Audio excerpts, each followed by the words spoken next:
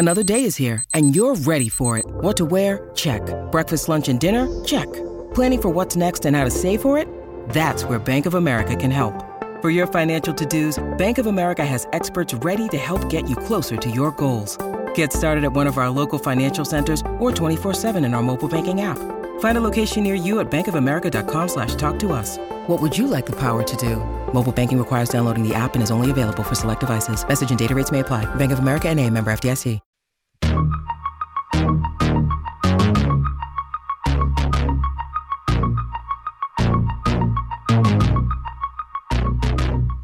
BWI Daily Edition coming to you on location. No, not in Tampa, Florida. That's where Greg Pickle is. He checked in earlier in the week on the BWI Daily Edition. So if you want to check that out, make sure you check out our YouTube channel. If you're listening or watching there, it's one of the videos on the channel. Or if you're listening to our podcast, just scroll through the most recent episodes. No, I'm Thomas Frank Carr. I'm coming to you live on location from my holiday vacation in Utah. Beautiful weather, beautiful clouds, beautiful mountains, and this bookcase. Am I right? Pretty location to shoot from. So huge thank you to my in-laws for letting me commandeer their studio or their office for my studio this week. So like I said, your host Thomas Frank Carr, we're coming to you live on location one last time from Utah before I head back, and I'll be back for the bowl game to cover Penn State football facing Arkansas in the Outback Bowl. Live post-game coverage coming to you 15 minutes after the final whistle for the Outback Bowl. Myself, Tom Hannafin, giving you the ins and outs of what happened for Penn State football on the field against Arkansas. Today, we're going to give you a preview of that particular matchup. We're taking a look at the Arkansas defense to let you know what to expect on Saturday. I've watched the film, I've broken down their defensive schemes, the players to know, give it to you today. So one last caveat before we get into some of the information is that I am recording this earlier in the week, and things change by the minute when it comes to COVID, opt-outs, injuries. If any of that news crops up, of course, check out BlueWhiteIllustrated.com, and you can sign up for just $1 for 12 months of access. Link is the top one in the video description of this video so that you can sign up and you can get in there and get 12 months of access for just $1. That can't last forever. Just, like business and things, we can't just keep giving stuff away. So sign up now, get it for $1. Don't miss this deal. I missed a deal on a TV for Christmas, and I'm still mad. I was looking at it I was going to buy it when I got home, and boop, I missed the deal. And I am so upset. So don't miss the deal. $1 for 12 months of access. BlueWhiteIllustrated.com for all the information and updates leading into the Outback Bowl. Okay, so let's get into the Arkansas defense and what they do well and some of the players that I think you need to focus on. The first batch of players that we're going to look at are, in fact, their linebackers. This is a strong group of football players, starting with the all-name team bumper pool, 53 stops according to PFF. Hayden Henry, he is the brother of Hunter Henry, who also went to Arkansas. Linebacker, he has 48 stops on the season, and then Grant Morgan, kind of a jack-of-all-trades hybrid linebacker. He has 39 stops on the season. Now, Arkansas, they base out of a 3-down front, which means they have 3 linebackers, and they'll play 3 defensive linemen, and then either 5 defensive backs, or they'll put all 3 of those linebackers on the football field, depending on the matchup.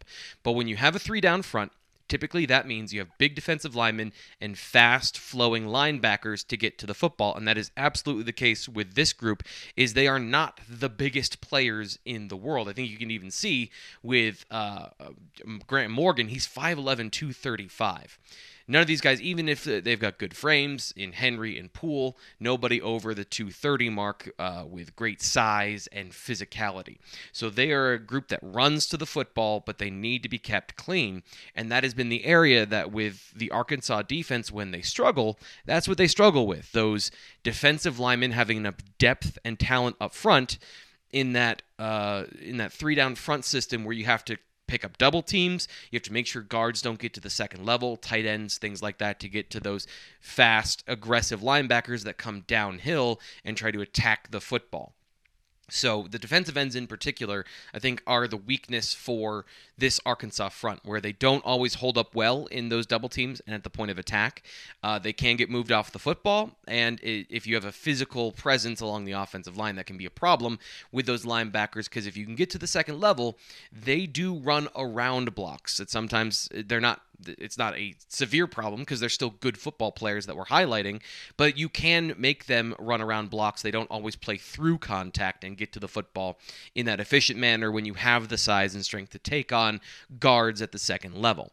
So that's going to be a key for Penn State football, is moving especially those defensive ends off the ball. One note about the defensive ends before we get on to another player I want to highlight is Trey Williams, as you probably have heard, opted out of the bowl game. He is their only pass rusher. Morgan, as a blitzer, he's pretty good. But as far as a true edge defender, it was kind of like Penn State, where he had 36 pressures on the season, according to PFF, a handful of sacks, and then everyone else was fighting for a distant second. So, Rasheed Walker, we talked to Greg Pickle yesterday from some of his observations of practice, some of his observations of who is and isn't there. I don't know that losing Rasheed Walker is a huge deal, given that Arkansas has also lost their fastball in pass rush and in passing situations.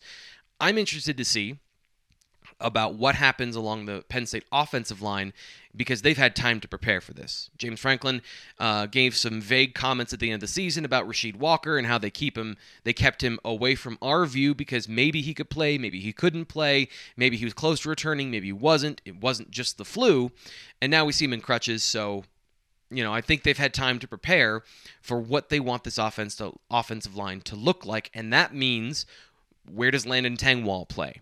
That's what I want to know the most, because every vibe I've been getting, every sort of reading the tea leaves has been they've talked about him everywhere but left tackle. They say, yes, he can play there, but he can also play at center, guard, the other tackle. If I had to bet, and what we've heard is Olaf Ashunu will start at left tackle, so I'm interested to see him play for the first time and how the line combination works when they want it to. And that is another key factor in this matchup, is that Juice Scruggs, from what we've seen of practice, has been lining up at center more than at guard, and these are quick snapshots, but that was the most effective grouping at the end of the season, where Juice Scruggs was at center. Mike Miranda was free then to down block and to be a more mobile, physical blocker where he could run his feet into contact. And he's going to need to do that because the strength of the defensive line is John Ridgeway in the center. 6'6", 320 pounds. This is exactly what Penn State has struggled with all season. Nose tackles that are big, physical monsters that can stop the run, and that is exactly what Ridgeway is. You single team him against a center, he is going to push that player 3 yards into the backfield. And at 320 pounds, he is way bigger than Juice Scruggs. So it's going to take a lot of muscle to move him off the ball, and it's going to take Penn State being on their game and having the best possible lineup to be able to run the ball against Arkansas, which is possible. But again, not a great matchup with Ridgeway in the middle. And some of the struggles Penn State has had of moving people and then getting to the second level and doing that efficiently. The other thing is that they don't have a ton of good depth behind Ridgeway at that nose tackle position. A couple of guys come in, they're good, and they might be successful against Penn State, but there are no other difference makers really along the defensive line other than John Ridgeway, who is a big nose tackle. I mean, he is all of that 320 pounds. He is all of that 6'6". So when he's in the game, Penn State might want to consider running to the outside. So the front seven, that really wraps up what they do and what they don't do. Good coverage linebackers, by the way. Those guys we highlighted earlier, especially Poole and I think Hayden Henry, run to the football really well. They use a lot of matchup zones where those guys are flying to the flat, flying to the edge of the perimeter of the defense, and covering tight ends and running backs out of the backfield. So those matchups with Penn State's running backs might also be an advantage when it comes to their ability to cover and keep those underneath zones in check. And that is one of the interesting things about this team, is that I think Penn State's seen a lot of aggressive defenses so far this year, and that is not the case for Arkansas. They primarily want to play zone coverage. 2 high safeties, 3 high safeties, which I'll get to in a little bit because it's an interesting wrinkle that Penn State really hasn't seen as much this year. But like I said, really lack edge pressure. They usually only rush 4, and they are more than comfortable of rushing just 3 and dropping 8 into coverage. When it comes to the coverage schemes they run primarily 2 high, but they will run multiple coverage families, and they aren't afraid from time to time to rush 5 and then play man coverage with a single high safety. So they do a little bit of everything. And to me, that's the problem, because they have one defensive back that I think is pretty good, and I'll throw this up here again so you can see him. Monteric Brown, excuse me. He's the guy that you need to know about. 5 interceptions, but even he's given up a couple touchdowns. Overall, the coverage scheme is more of the story than it is the players, because they play such soft coverage. They keep everything in front of them, even more, I'd say, than Penn State's defense. They don't really give up touchdowns, but they also give up a good number of yards and a good number of catches and completion percentage. They are all about keeping the ball in front of them and making you dink and dunk down the football field. But that's what Penn State's done all year long. That is exactly what they've done.